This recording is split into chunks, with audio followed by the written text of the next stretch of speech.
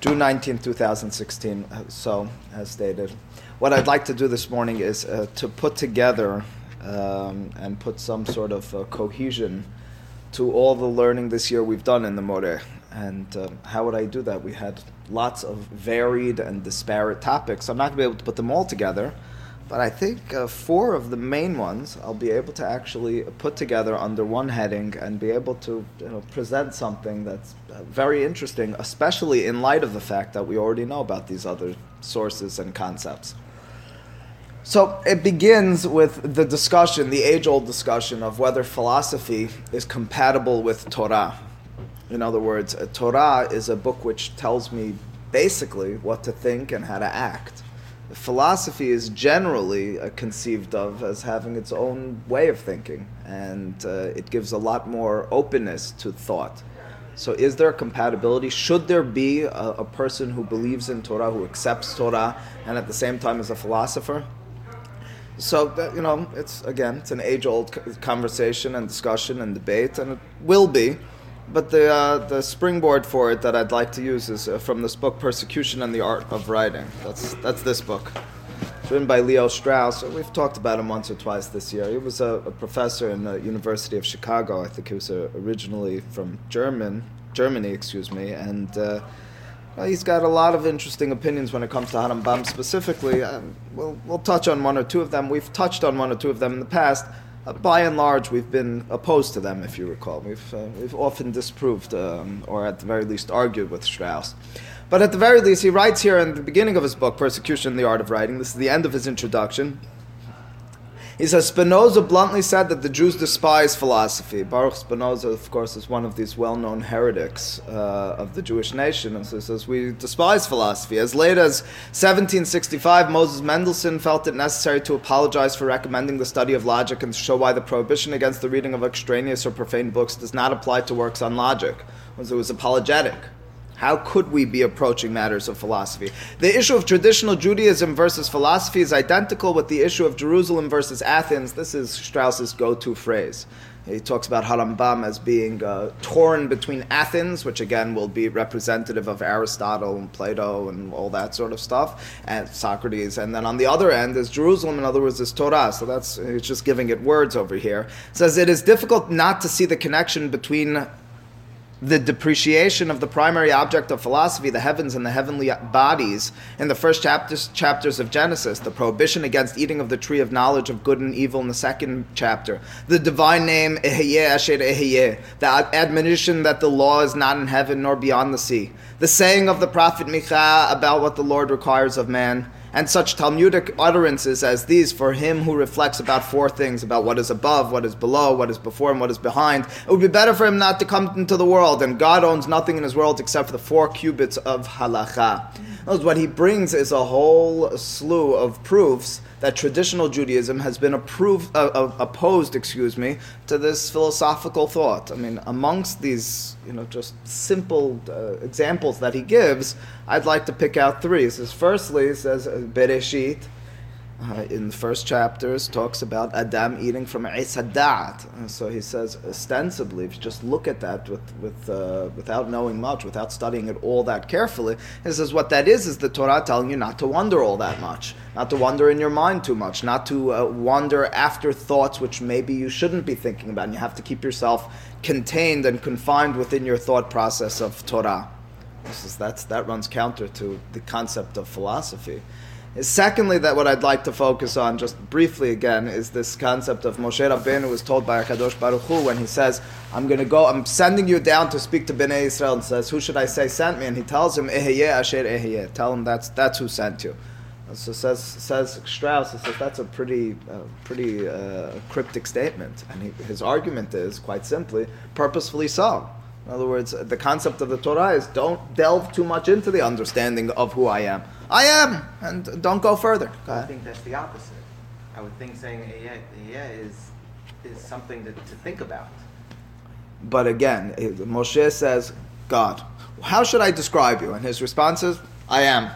In other words, you're now looking at it kind of as a mandate, but this is Moshe asking for, Harambam will have a similar approach to you. But Strauss says, you certainly could approach it in this fashion. In other words, someone asks God, who are you? And he says, I am. So is it necessarily opening the doors, or is it saying, back off? So, you're taking what Harambam's approach basically will be, that this is more descriptive than you think.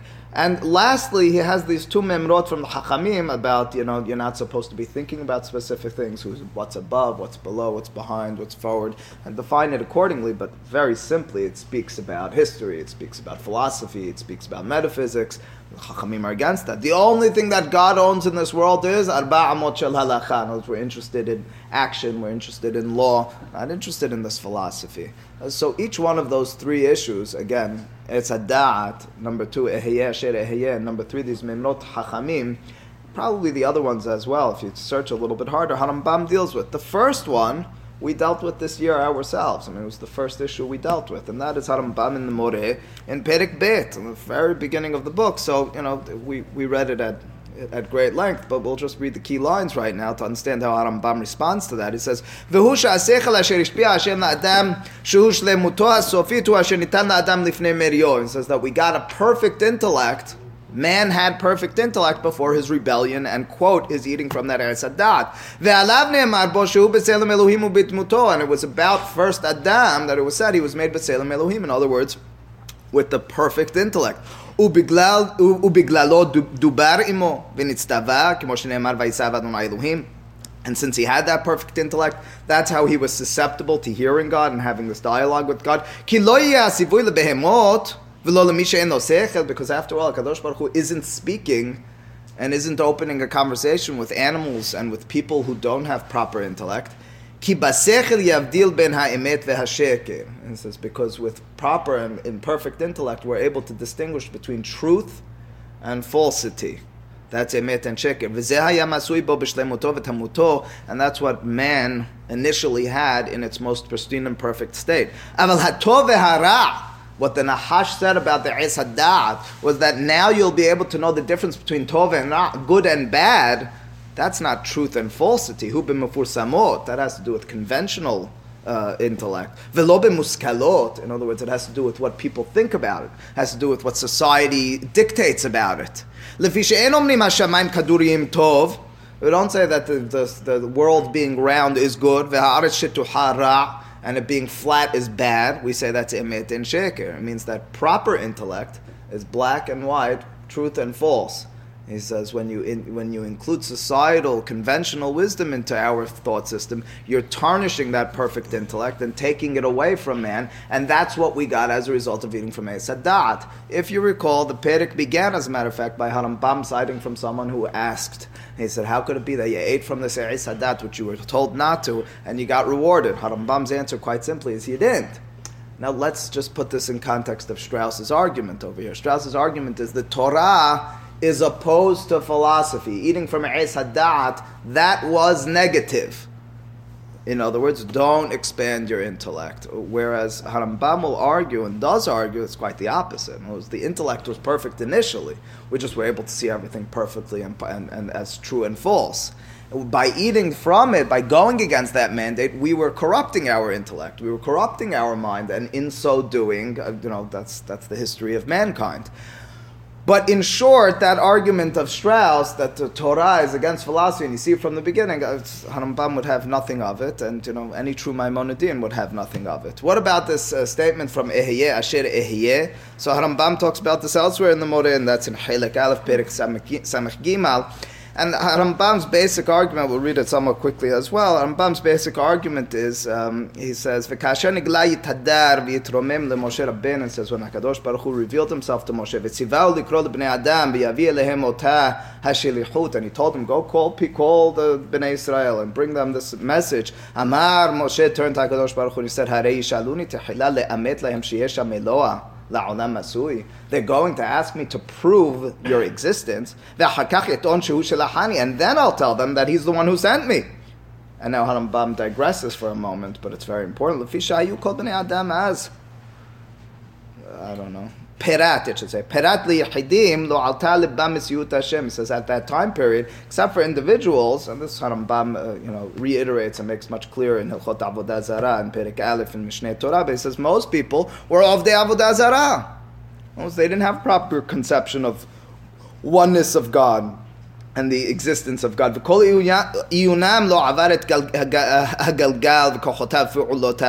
weren't able to conceive of matters outside of this world. Their intellect was not perfected. And now this is important. Therefore,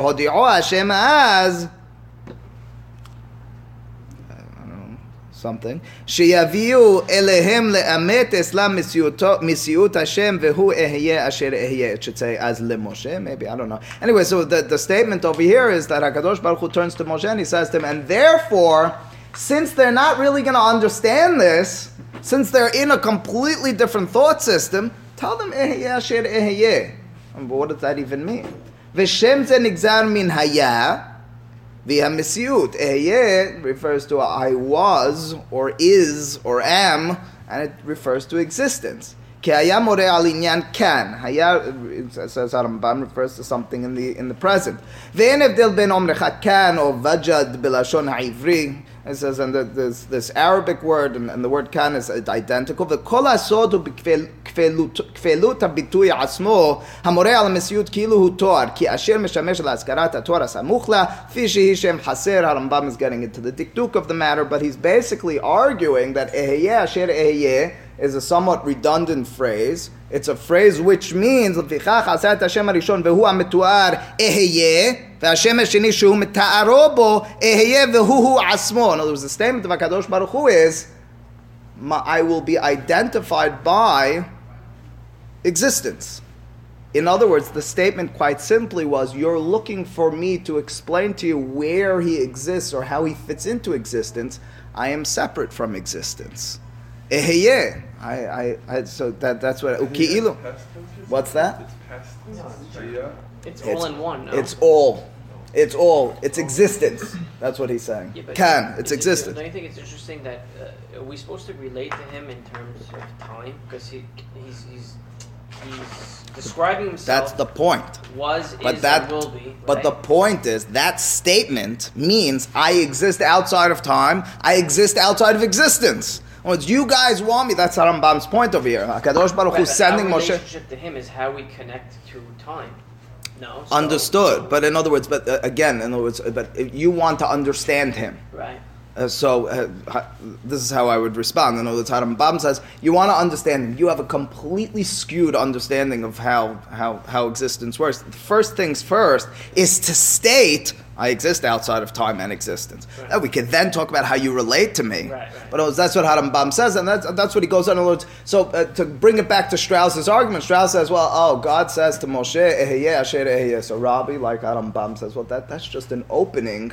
That's just an invitation to understand more. In fact, that's how Rambam concludes over here. He says, and if you want, and Rambam says, I will, and then I'll prove to you my existence, or Moshe will prove the existence, or Rambam will prove the existence as he understands the proving of existence of HaKadosh Baruch Hu.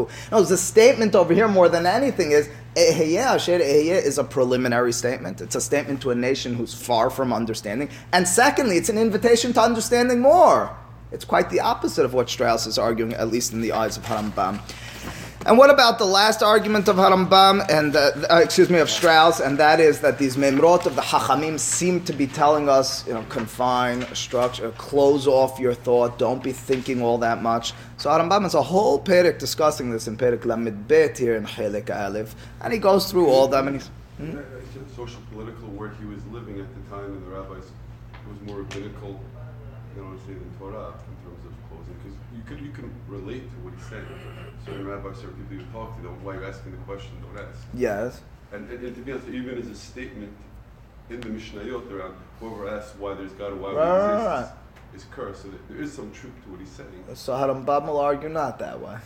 I mean, I hear what you're saying. Rambam will not accept, and this differs from you, which is fine. He will not accept that any of the Hachamim were closed to an open thought like that. Could be, but he respected Chachamim more than you and me. Apparently, that's. He says ve'ena kavana b'lashonot elu, and again, I started with an ellipsis. He had just cited them. He says, don't think that what they meant she'amarum haneviim v'Chachamim ne'ilat sha'arei ha'iyun legamre. It's not telling you to close your mind from everything that your mind is capable of attaining and understanding. כמו שמדמים השכלים והבטלנים האוהבים לעשות חסרונם פיתיותם שלמות and something else, whatever that word's supposed to say. In other words, what Harambam says over here is exactly Rabbi knows. He says, look around, the people who want to pass off their understanding of how things work and their understanding of closing off our mind, they quote these memrot hachamim. That's never what it meant. What did it mean? ושלמות זולתם וידיעותיו חסרון ויציאת מן הדת שמים חושך לאור ואור לחושך. He's describing all these corrupt people. אלא כל המטרה להודיע שיש לשכל האנושי גבול שהוא נעשה לו.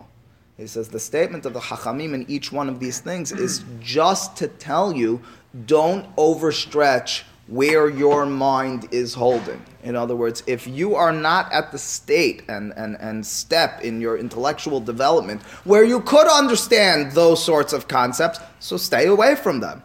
And there will be, perforce, at the end of your life, matters that you won't be able to comprehend. So don't be dabbling in them.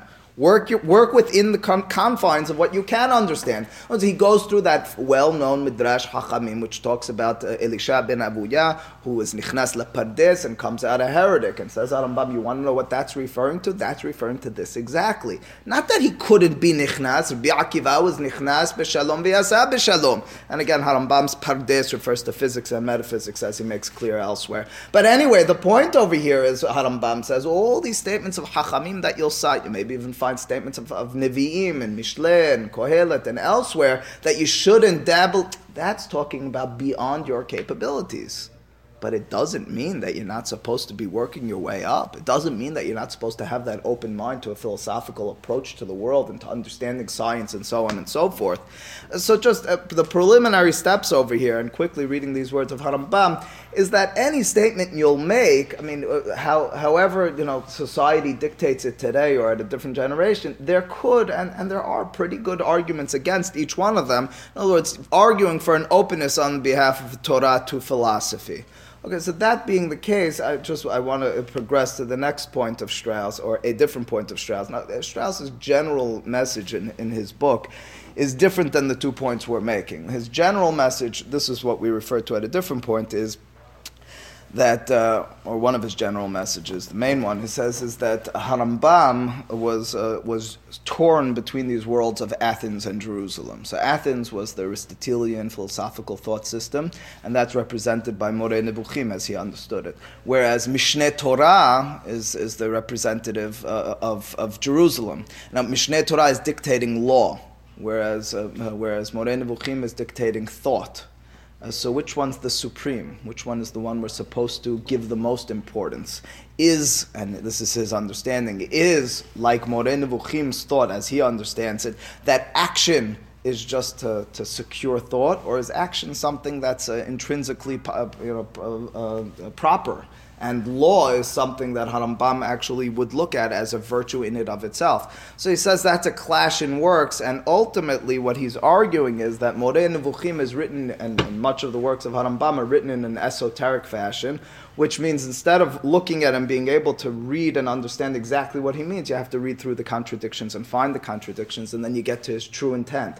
And his argument of Harambam's true intent, again, this is foreign to us, but his argument of Harambam's true intent is that Athens was the ideal. And everything that he's presenting in Mishneh Torah is because of the persecution, hence the name of the book, the persecution that he would have been faced with. In other words, in order to set up a safeguard for himself to be able to preach to the elite the truths as he saw them, he needed to set up a system in which he koshers himself, in which people are acting and following his words and think that he fits into the mainstream of Judaism and all that sort of stuff. Whereas at the same time, he'll tuck in, through contradictions and through reading carefully, his true, quote, seemingly heretical views, even though that's how he understood things really to be.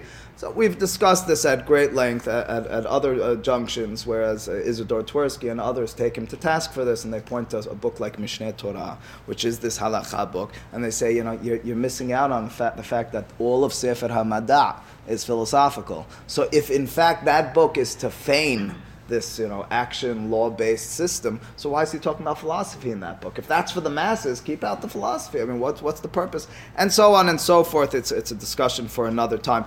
Anyway, another one of the things that he does over there, and this is just very briefly, he does this in 4 pages, but I actually, I like this part of it. As it says, the finding that the guide, is referring to the Moreh Nevukhim, is devoted to the explanation of the secret teachings of the Bible seems to be a truism.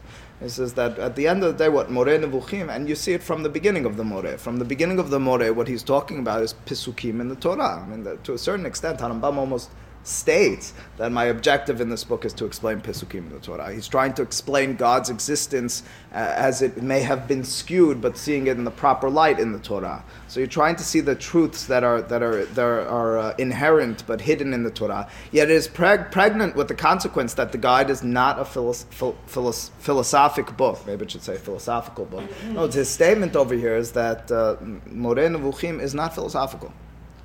What does he mean by that? Well, what he'll describe in just 1 second is that philosophy, at the very least before you expand its definition in its most simple interpretation, at the very least in the time of Harambam, was very much identified with Aristotle, with Greek, with Athens, and all that sort of stuff. So he says, well, if you approach Moreh Nevukhim, he says very much not that. Moreh Nevukhim is not fully and completely in line with Aristotelian thought. So his argument, yes, it's just words. Is it a philosophical work or not? It's just words. But his argument will be that Moreh Nevukhim is very different than what you might have thought it was. Yes?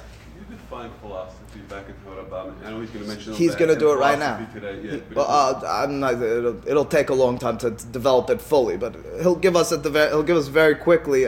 I'll give you to read more on it. It's hard to define it today. It's very broad. Back in Harambam was just anything. That's his point. But listen to how he defines it. And again, I have no problem if you disagree with this. On the philosophy, comparing it to contrast. See, for me, more than anything, because he's saying today it's more expansive, the term, whereas once it was much more confined. No, he's saying once upon a time it was much more confined. It was basically, at least in Harambam's eyes, it was Aristotelian, whereas today it will include a lot more. No, but the term. Aristotelian was huge. It was. That was math, science. It was, but hold off on it for a second. I mean, it's a larger conversation, but the point over here, more than anything, in my mind, that's necessary. And again, and this is where I see our conclusion to the year, is that Harambam will constantly and consistently turn to the philosophers, stare them in the eye, and say, "But the Torah says differently." And it might run counter to my philosophical intuitions, but the Torah says differently. And we've seen it if you've paid attention throughout the year in the Moreh. But before that, he writes, the fact that we are inclined to call it a philosophic work is derived from the circumstance that we use the word philosophy in a rather broad sense. And if you read in between there, he gives several examples. He says, for Maimonides, who knew nothing of systems of philosophy, and consequently nothing of the emancipation of sober science from those lofty systems, philosophy has a much narrower, or a much more exact meaning than it has at the present time. It is not an exaggeration to say that for him, philosophy is practically identical with the teaching as well as the methods of Aristotle, the prince of the philosophers, and of the Aristotelians. And he is an adversary of philosophy thus understood and then he goes on to discuss this, and then he writes at the end, until we shall have rediscovered a body of terms which are flexible enough to fit Maimonides' thought, the safest course will be to limit the description of the guide to the statement that it is a book devoted to the explanation of the secret teachings of the Bible. He's not comfortable calling Moreh Nevukhim a philosophical work because, and this is, I think, again, words are not the issue, because he abides more to the Torah, or not more to the Torah, above philosophy. It means that if Aristotle said something, and Harambam felt that the Torah ran counter to that, he wasn't going to take Aristotle and try to read it into the Torah. It means Harambam was going to take Torah over Aristotle in all situations. Yes, he sir? was still taking... It's interesting, I mean, this paragraph kind of confuses me as to what this author's, Strauss's opinion really is. It sounds like he's saying, at least on the surface, in a simple way, philosophy is not so good, if in that definition. But then, but Rambam's not really philosophy. Don't worry about it. Like he's like trying to be apologetic towards. No. This is because like you're assuming that we're dealing with a rabbi with a black hat and a beard speaking here. This is a person who has no problem with I'm just saying it's weird because he's almost like you're trying to put Rambam in the middle. Like it's almost like because he's clearly in my mind this is a put down of Harambam. I mean that's basically what he's doing. He's putting him down. He's saying he's not a real philosopher. But he's also like. The reason I think that I said defensive is because he could easily have said, and his book is philosophy, which would also be, either way, like a lose-lose. I gotcha. Okay, I mean, regardless, again, his point over here, I think we'll find throughout. And, to give you several examples and then to give you one new one. But it's just a weak argument. He's saying because he's not going to be true to his intellect. It's like saying if some other philosopher says something, I will take it into consideration. If the Torah said it, I will take it into consideration. Which is basically saying that he doesn't believe there's a God and the whole thing is fake, is based on that statement. But it would have been a very well-known philosopher and would rely on his knowledge, that would be okay. So I'll rephrase it. And this, in fact, is, most of the detractors of Harambam throughout history have argued he just looked at Aristotle and read it into Hazal and read it into the Torah. That's their general argument, right? In other words, he just made this whole system up. The Torah, the Hakamim never meant this. So Strauss's argument, basically, as I understand it, is not so true. He would turn to Torah as he understood it and let it trump Aristotle at points. In other words, I'm rephrasing this. I'm putting it in my own words, and I'm saying that he was not Aristotelian and it has to fit into the Torah. He was Aristotelian when he thought it did fit into the Torah. What would be an example of the Torah following Aristotelian that was not like the Chachamim is the question? I guess it would be an example of Well, I mean, we can spend years on that. In other words, we can spend from here to tomorrow on these sorts of things. It's one that's come up several times over the course of this year that Yehoshua says Shemesh begivon dom v'yareach be'emek ayalon. Chachamim accept that as being one of the greatest miracles ever. Harambam completely rationalizes it. And the reason he rationalizes is because of Aristotle's concept of the sphere is never changing and them being constant. He states it. He states it matter-of-factly. That's why he's doing it. But it's not Aristotelian.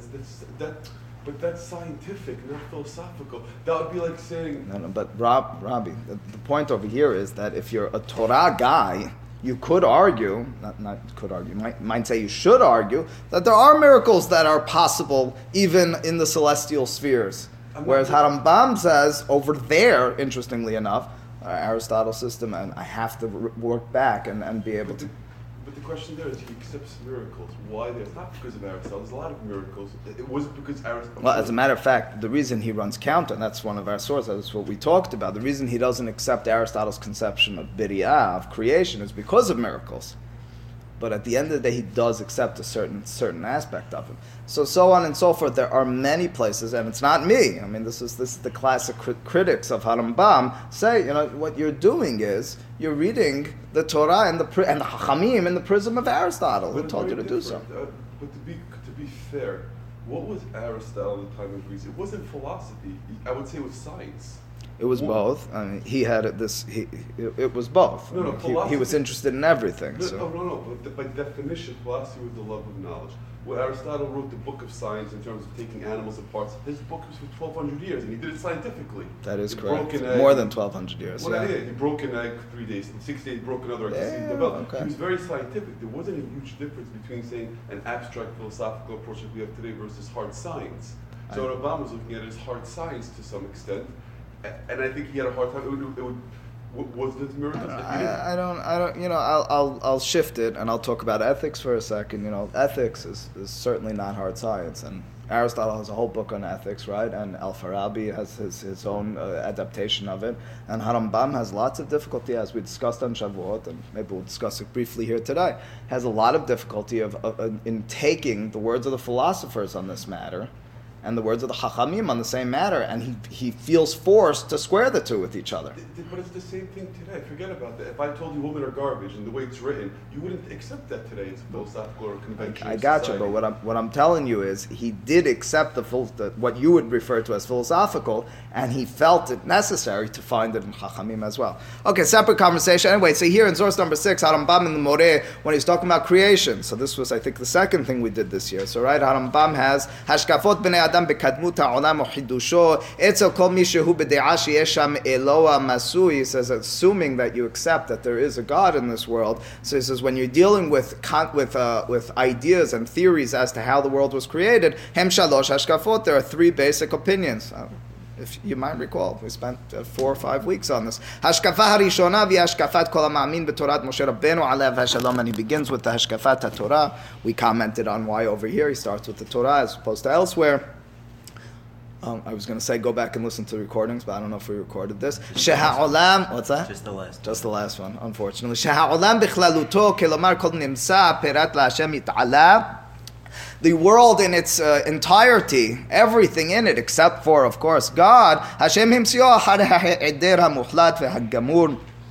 It was creation ex nihilo. It was something that came from absolutely nothing. That's from the Torah, says Harambam, Hashem yit'ala levado hayam masui ve'en me'uma zulato. And the only existence was God and nothing else. Lo malach v'lo galgal v'lo mashu b'toch ha'galgal. There was nothing beside him.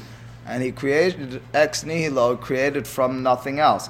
So that's the first opinion. That's the opinion of the Torah. And now he's going to give us the opinions of Aristotle and Plato. Now, why doesn't he accept Aristotle and Plato? And the answer is, he makes quite clear to us, because Torah, Nisim, Nevuah, and so many other matters, as he writes later on in Perek, whatever, he says none of those things would be possible had we not accepted creation ex nihilo. I mean, he has lots of difficulty even with Plato's approach. He says, "V'hashkafa sheniya hi hashkafat kol mi sheshamanu alav v'ra'inu dvarav min ha'filosofim v'hi shehem omrim ki batelu sheyimatzeh Hashem yesh min ha'ayin." It's impossible for God to create nothingness from, something from nothingness. U'lefichach sovrim. Therefore, they think sheyesh sham homer mesuyam, that there was eternal matter, and the form masui kadmon kadmut ha'eloah eno nimtza bil'adav. God and matter coexisted eternally.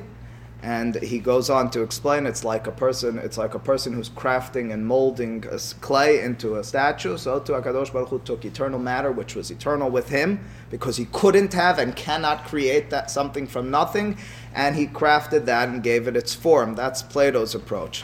Lastly, what we learned about as well was Harambam's presentation of Aristotle. Hashkafa shlishit hi hashkafat Aristo, talmidav u'mfarshei sefarav, v'tamsit hashkafato bekach hi zo חושב הוא שכל המצוי הזה כפי שהוא לא חדה ולא יחדל כך שהדבר הקיים אשר אינו כלל תחת ההוויה וההפסד והוא השמיים לא חדל מהיות כך שהזמן והתנועה נצחיים תמידיים. He says time was eternal, the existence was eternal, form and matter were eternal. He takes away from the capabilities of God. This is Aristotle's approach to the matter.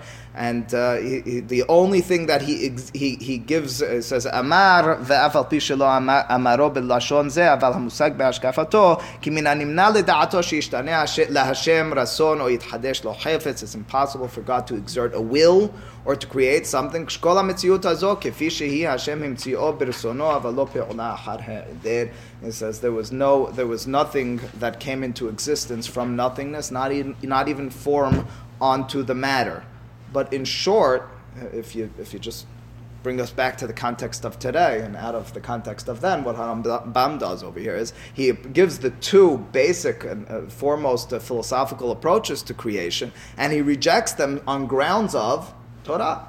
I mean, that's his basic argument. Now, when he deals with Plato specifically, and that's creation of form, or taking matter and giving it form, Harambam has some difficulty over there, if you recall. What Harambam says over there is, he says, technically speaking, I could read into the Torah both approaches. He says, I could fit into the text of the Torah, even Plato's approach. And he quotes a Pirkei de Rabbi Eliezer, which seems to suggest Plato's approach of eternal matter and giving it form. And Harambam says the reason I'm not doing so is because if I would so do, I would be taking away capabilities from God, and I would therefore run into problems in terms of prophecy, in terms of miracles. I would say God doesn't have the capability to alter nature because he couldn't create it in the first place. But ultimately, again, this is a great example of, coming back to Strauss's point, that Harambam defers to the Torah instead of to the philosophical approach. And source number 7, we saw it by Nevuah as well, we saw it by prophecy. What does that mean that he defers to the Torah? Of course, it's through the lens of Torah. I think that without a doubt we can't argue that. It's not looking at the Torah independent. You have to accept the truth of the Torah if you're going to explain it. I gotcha. So what I It's pashut to you. It wasn't so pashut to others. It still isn't pashut to others as well. In other words, the concept again will be, instead of stretching verses in Torah, instead of bending over backwards, it's taking the Torah for what he understands it to be saying without imposing philosophical constructs and concepts onto it.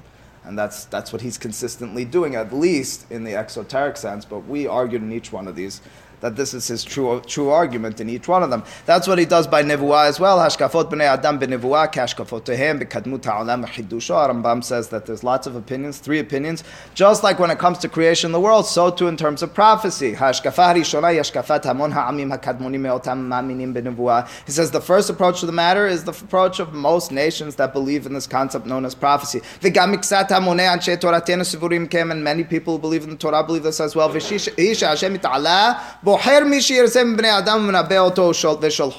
that is, God at will decides, I'm going to send this person and he'll be my prophet. Now the person needs to be imbued with a certain intellect. He has to have certain character traits. But ultimately, how did he get ordained for this prophecy? Because God chose him. That's the first approach to the issue.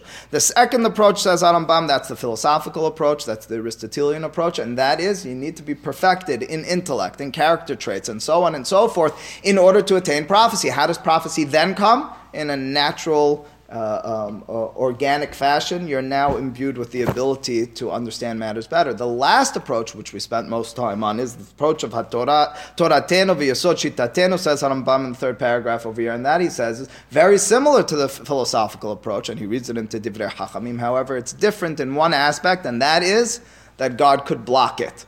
Whereas for Aristotle, prophecy is something that's natural and it can't be blocked by any being or any entity because it just comes once you're in that state.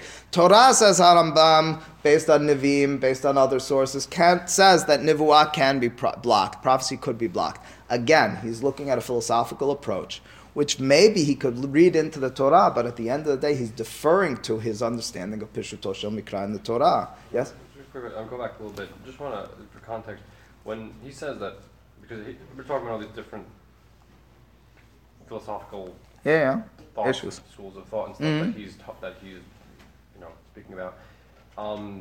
But then Strauss specifically says that, in his words, that Rambam knows nothing of systems of philosophy. What is he talking about when he says systems of philosophy? Because he's not talking about Aristotle and Plato, because he obviously knows about them. He's talking about more expansive, just defining the word philosophy in a more expansive fashion.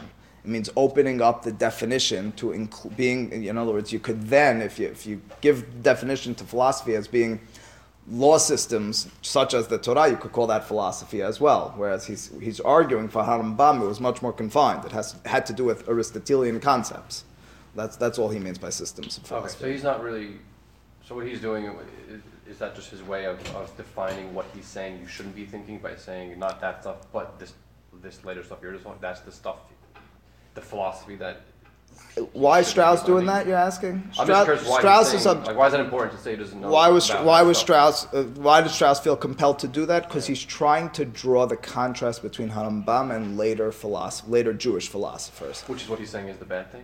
He's not saying good or bad. He's saying you shouldn't learn. He's saying you shouldn't learn that. No. He wants Strauss. No, Strauss was all over this stuff. The first thing he said was. No. He's what, you think he's going to be bound by the Torah's opinion on this man? No. That's you're reading again. You're making Strauss a Rosh Yeshiva here.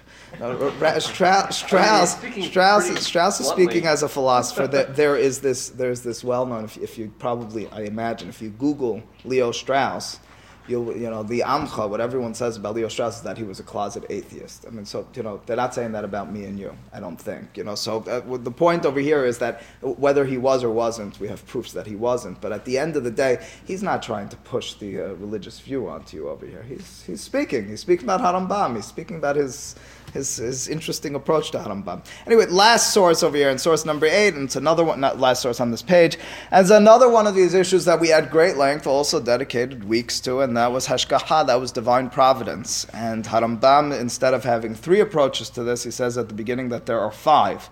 And the second paragraph says, hashkafa harishona. The first approach, he devar mi shehashav she'en hashkaha kelal b'shum davar min advarim b'chol hamesiut hazo v'zohi hashkafat apikores. He says the Epicurean approach to this matter is that there's no providence at all. It's basically denying any involvement of God in the world in any way, shape, or form. Maybe denying any existence of God. Hashkafa sheniya, the second approach, he hashkafat mi shesover ki miksat advarim yesh be'em hashkaha ve'hem b'hanahagat manhig. Second approach is that there are some matters that have divine providence, and others are just chaotic, are just happenstance. And that's Aristotle's approach to the matter. Aristotle has in the upper worlds, outside of earth, and so that's where there's a providence, whereas in earth there's not. Hashkafa shelishit, he keneged hashkafa zo sheniya. It's quite the opposite of Aristotle's approach, the third approach, and that is that everything has God's intervention, and that he has the Ashariya sect, this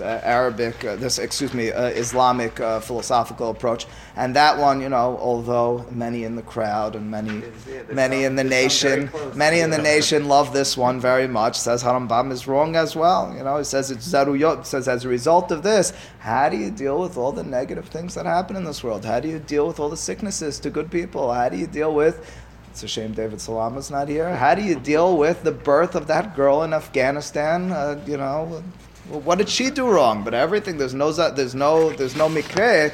So that's that third approach. The fourth approach, said Harambam, was that the metazella or metuzella, and that's a different one of these Islamic philosophical circles. And their approach to the matter is that really God is basically involved in all, but at the end of the day, man has the ability to make his own decisions. And so he says they run into all sorts of problems in terms of explaining that paradox. In other words, if God's involved and man has the same capability, and what's more, and what bothers Harambam even more than that, is that they ascribe divine intervention and providence over animals and over nature, and that really makes him very uncomfortable. Just I don't remember specifically, for the sects that specifically say that everything is controlled, do they also say that there's no free will? There is free will. I don't remember. No, so the third one, the Ashariya, is arguing basically against free will. Okay. That's what Harambam smashes them. Then the Metuzullah, they argue that there is free will, but they have difficulty explaining how that works. And so then the fifth approach, he says, is the Torah's approach, or at the very least many Chachamim's approach. And Harambam describes that as being a situation in which man has a full capability to make decisions. We'll read it inside the third line here in the second paragraph. Ve'omar yesod Torat Moshe Rabbeinu alav hashalom b'chol ha'olchim acharei she'adam ba'al yicholet muchletet. We have freedom of choice. Kilomar sheyesh b'tivo b'chirato v'chefso la'asot kol ma she'biyad ha'adam la'asot b'li she'yivra lo shum davar mechudash kela. We don't need any intervention to make our own decisions. Ve'kach and so too animals have the capability to do all on their own. And this was God's will. He wanted it to be that both animals and humans should have this freedom of choice. The last approach, says Harambam, is my own approach. It's really a sixth approach. He says, and I veer from the classic interpretation of the Torah, but he says, what's driving me to this, and that I put in bolds over here, he says, I'm not going to be able to prove my opinion. Rather, I'm reading Pesukim in Tanakh, and this is what's giving me my approach. And that's the most important line in all of this for me. In other words, Harambam again is saying, my approach cannot be proven better than the others. As a matter of fact, maybe the others have better proofs in terms of logic, in terms of philosophy. My approach, he says, is basing itself on the Torah. It should probably say hazaruyot min hashkafot shekadmu. He says, as a result of mine, the truth is many of the obscure notions of the other approaches will be gone, will vanish. It's closer to a logical thinking. And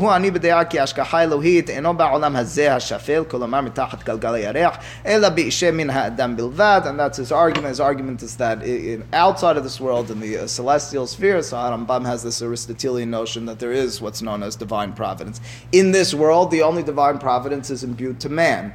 Animals, nature runs its course, and that's set into the DNA of the world. What does it mean that man has his freedom, has this divine providence? Well, if you recall, we did several readings of Harambam from Hilek Gimal at the end and elsewhere. Basically, Harambam's definition of this word hashgacha, of providence, has to do with intellect.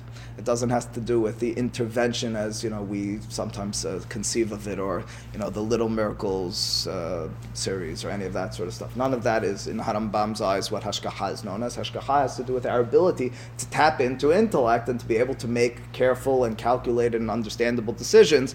That's Harambam's approach to this. So just in sum, what we've done over here before the last point, what we've done is, we started with, is philosophy compatible with Torah, and Harambam's argument is certainly. And all those Straussian arguments that a priori approach the Torah and it's against all these concepts, Harambam deals with one by one, I think, in very coherent, very cogent fashions. I think he has very good arguments. I don't think he's apologetic in any of them. Although I guess Strauss would argue that he was, because Strauss knew the Moreh much better than me. Then we went on to Strauss's second point, and there are those who would argue with this, and there are those who do argue with this, but I think it's a pretty good point on this one, and that is that Harambam will turn to the Torah, and he'll say Torah will trump the general philosophical notion. And he won't read it, or he won't be forced to read it. And you might say these are the exceptions, but I think these are not the exceptions. These are proving his methodology, and that is that Torah, based on his simple understanding of it, again,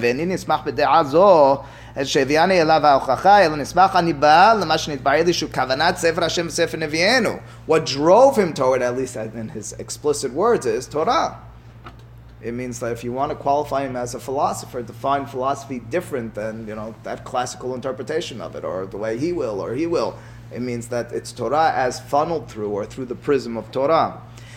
The truth is, and we talked about this on Shavuot, Harambam doesn't do it in his other works very often, but he does it from time to time. He'll try to tell you how he squares, quote, the philosophical approach with the Torah approach. So there's, in Shemonah Perakim, there's this article here by Herbert Davidson. Herbert Davidson was a real, I'm not sure if he's still alive, a scholar when it comes to reading the words of Harambam. He's got several very good books. But beside the books, he has this article on Shemonah Perakim. So Shemonah Perakim, as we discussed on Shavuot, is Harambam's introduction to Pirkei Avot. And in his introduction to Pirkei Avot, as its name suggests, he's got 8 chapters. And each one of those chapters, he says, I'm going to speak about a different fundamental, that before you read Pirkei Avot and you just read about those simple words of the rabbis, you need to get the fundamentals down. So he gives you a lot of fundamentals. So one of them we discussed is the 5th Perek. We discussed this on Shavuot night. And that is, over there, he's dealing with a seeming contradiction between the words of Chachamim and the words of the philosophers. That the philosophers argue for, in other words, the question he was approaching, the question he was dealing with was whether inborn goodness and virtue is greater in terms of value, in terms of an axiological approach to the matter, than to learn skills or to overcoming it constantly. In other words, when I approach a situation in which I'm tempted to do something that's unethical, so is it greater that I'm in that situation, I was tempted and I overcame it? Or is it ideal to be that's part of me, that's innate, I'm not interested in it at all? And what Harambam had over there was that the philosophers argue that struggle is negative. That's terrible. How did you even get that into your system to think about doing that? That's very negative. That's certainly, it should be innate. That's greater. The Sadiq is greater than the Kovesh Yesir. Whereas Harambam quotes several Memrot Chachamim, in which the Chachamim most notably argues as a person shouldn't say, I want to eat the pig. But, something, excuse me, you shouldn't say, I'm disgusted by pig. You should rather say, wish I could eat the pig, but the Torah told me not to. Shouldn't say, I'm disgusted by sha'atnez. You should rather be saying, I wish I could wear sha'atnez, but if shekach gazra alai Torah. So wait a second, am I supposed to go through that internal struggle and end with the Torah's conception, or am I supposed to have it innate? I know. Harambam gives the answer as well. So Harambam basically boils it down to the difference in types of concepts we're dealing with. He says if we're dealing with something known as a mishpat, these are our words, not Harambam's words, you're dealing with something that's logical. We'll put ethics in that category. We'll put mitzvot that are understandable in that category. In those situations, it's supposed to be innate. those situations, the internal struggle about something that's logical, that's negative. Whereas when it comes to concepts like hukim, like basar b'halav, like kashrut according to Rambam, like shatnez, and so many other things, in those, those aren't supposed to be part and parcel of you. Those, the struggle is what it's about. In other words, lefum sa'ara agra, the concept of overcoming it and giving in to God's will on that is in situations where it's hard to understand the reasoning. But beside all the details over there, what was he doing in this chapter? It's a very fascinating thing. He's bridging the gap between Jerusalem and Athens. He's saying the Chachamim say X, the philosophers say Y. Now, what he can do is walk away and say, okay, I'm going to go with the Chachamim. Instead, he says, I think we can join the two, and I don't think that will in any way hurt either one of these. We're not going to, as a result, say that the philosophers were. No, the philosophers were talking about that, and Torah was talking about that. In other words, he's able to square the two. What happens when he can't square the two? What happens when, in his mind, philosophy runs counter to the Torah? Well, we saw examples in Moreh and Nevukhim. That's what we were dealing with. Does he do that in other places as well? So one notable example is over here in the third perek of Shemona Perakim. Now, if you just read it without the commentary of Davidson, you'll miss it. But we'll just read it, and then we'll give you the commentary of Davidson. So we've read it before in Hilchot De'ot. I think we've read it together. But regardless, what Rambam is talking about over here is bad character traits. And he says, Ukmoshe ha'cholim, this is when you have a physical ailment or sickness, ka'asher yed'u holya, when a person knows that he's sick, v'lo yed'u melechet harefua yishalu harofim, you don't know how to cure yourself, you go to the doctor, and the doctor, as a result, v'yodi'em ma ra'ui shi'asu, v'yazhiru mima shi'damuhu arev, and they'll tell them, this looks like it's good to eat, and it's exciting, that you shouldn't be eating that. So the doctor would say, and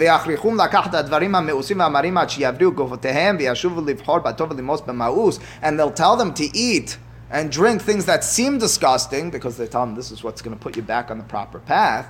Again, when you're sick physically, you go to a doctor and you listen to what the doctor tells you, even though it doesn't seem right to you, even though it doesn't taste right. You put your trust in him that he knows what he's doing. He's going to make. Ken holei hanefashot. So too, when you have soul issues, when you're sick in your soul, in other words, your character traits are corrupt. Ra'ui lahem sheyish'alu hachachamim. So he says the curers, the doctors of character traits, of soul deficiencies, are hachamim. Ashehem rof'ei hanefashot, v'yazhiru me'otan hara'ot asher yachshevun tovot, v'yirappe'um b'melacha sheyirappe'u ba midot hanefesh asher neva'ara b'perech she'acharei zeh, and the Chachamim will be able to, in turn, give the proper approach to how to fix your character trait. And that's what he says in the Hilchot De'ot as well, very shortly. U'mai takanat cholei nefashot yelchu etzel Chachamim, shehem rof'ei hanefashot v'yirpa'u cholyam b'de'ot, I don't know. Ad shemelamedim otam, or al yedei shemelamedim otam, ad sheyachzirem lederech hatova. So that's Rambam's statement. It seems very straightforward. So what Herbert Davidson points out is, he says, where's this mashal coming from? So you could say Rambam made it up. He says, as a matter of fact, it comes from an earlier source. It comes from this philosopher, which Rambam was very intent on reading and was very involved with, known as Al-Farabi. And he says, if you look in Al-Farabi, however, he says the metaphor is very different. It seems almost exactly the same, but there's one very important, very different point, detail in this. So if you look on page 47 here, he so that's on one question in C of moral philosophy, Maimonides does make a radical departure from his source. So what he's arguing, Davidson, is in that one of them we just stated, and another one elsewhere, Rambam is trying to stay as consistent with the philosophers as he can. He says on one case, he parts ways from the philosopher. According to Al-Farabi, the director of human morals should be the statesman. This conception is expressed in the very plan and purpose of his book, which is a collection of chapters or aphorisms for the use of the statesman in inculcating virtue among the inhabitants of the state.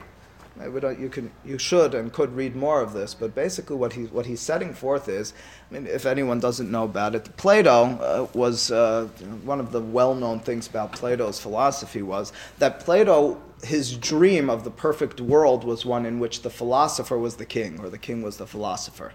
In other words, politics was all controlled by philosophy. It's Karl Popper and others who attributed the fascist and all the what's the right word?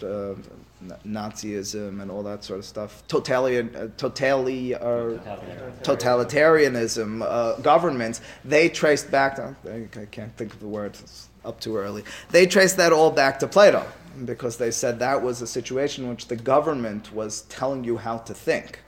Anyway, that's Plato's ideal conception of utopia. It's a world in which the governments are being run by philosophers. And so he says Al-Farabi, interestingly enough, is consistent with that. His metaphor, when it comes to this metaphor over here, of who do you go to when you have these Holei Nefashot, is you go to the governor who's also the philosopher. So he points out, Davidson, that Harambam brings up this same metaphor twice. And both times he's very careful in changing it from being the governor, the ruler, the statesman, who's the one who's giving your decision on how to act, and he replaces it with the word Hachamim.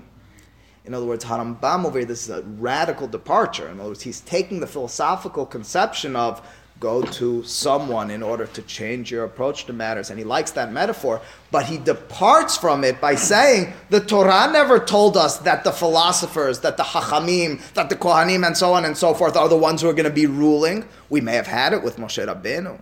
There was never this vision of the Torah that it was always going to be that way, that the prophets were going to be the rulers. As a matter of fact, look at the history. You could argue it's unideal, but at the end of the day, it's reality. They were never together. So it's just another instance, and I'm sure there are dozens, if not hundreds more, where Harambam will take the philosophical notion, but he'll either tweak it or he'll go against it entirely because of the Torah. So just to summarize what we did today, and that is, I saw it as an opportunity to go back to many of the points that we discussed at greater length during the year and put them into one class which kind of puts them together. And that is, it's the question of philosophy versus Torah, or Torah versus philosophy. So where did Harambam end in that question? Well, so says Rabbi, of course he ended with Torah. It's not a question, which is correct. So let me rephrase it as a result. So where was it? What was in his lenses in approaching the text of the Torah and the messages of the Torah? Did he put on his philosophical lenses, or did he put on his Torah only lenses? So I'm inclined to think from these examples, and maybe others as well, that his lenses as he approached the Torah was they can be congruent. That's our first sources. That's where he's telling you all these statements, don't get lost in them. Torah is not telling you to go against philosophy. But at the end of the day, the lens that you approach the Torah with is the Torah approach. Philosophy can complement it, it can explain it, but only if it really seems that way. So that's this class. That would be the conclusion.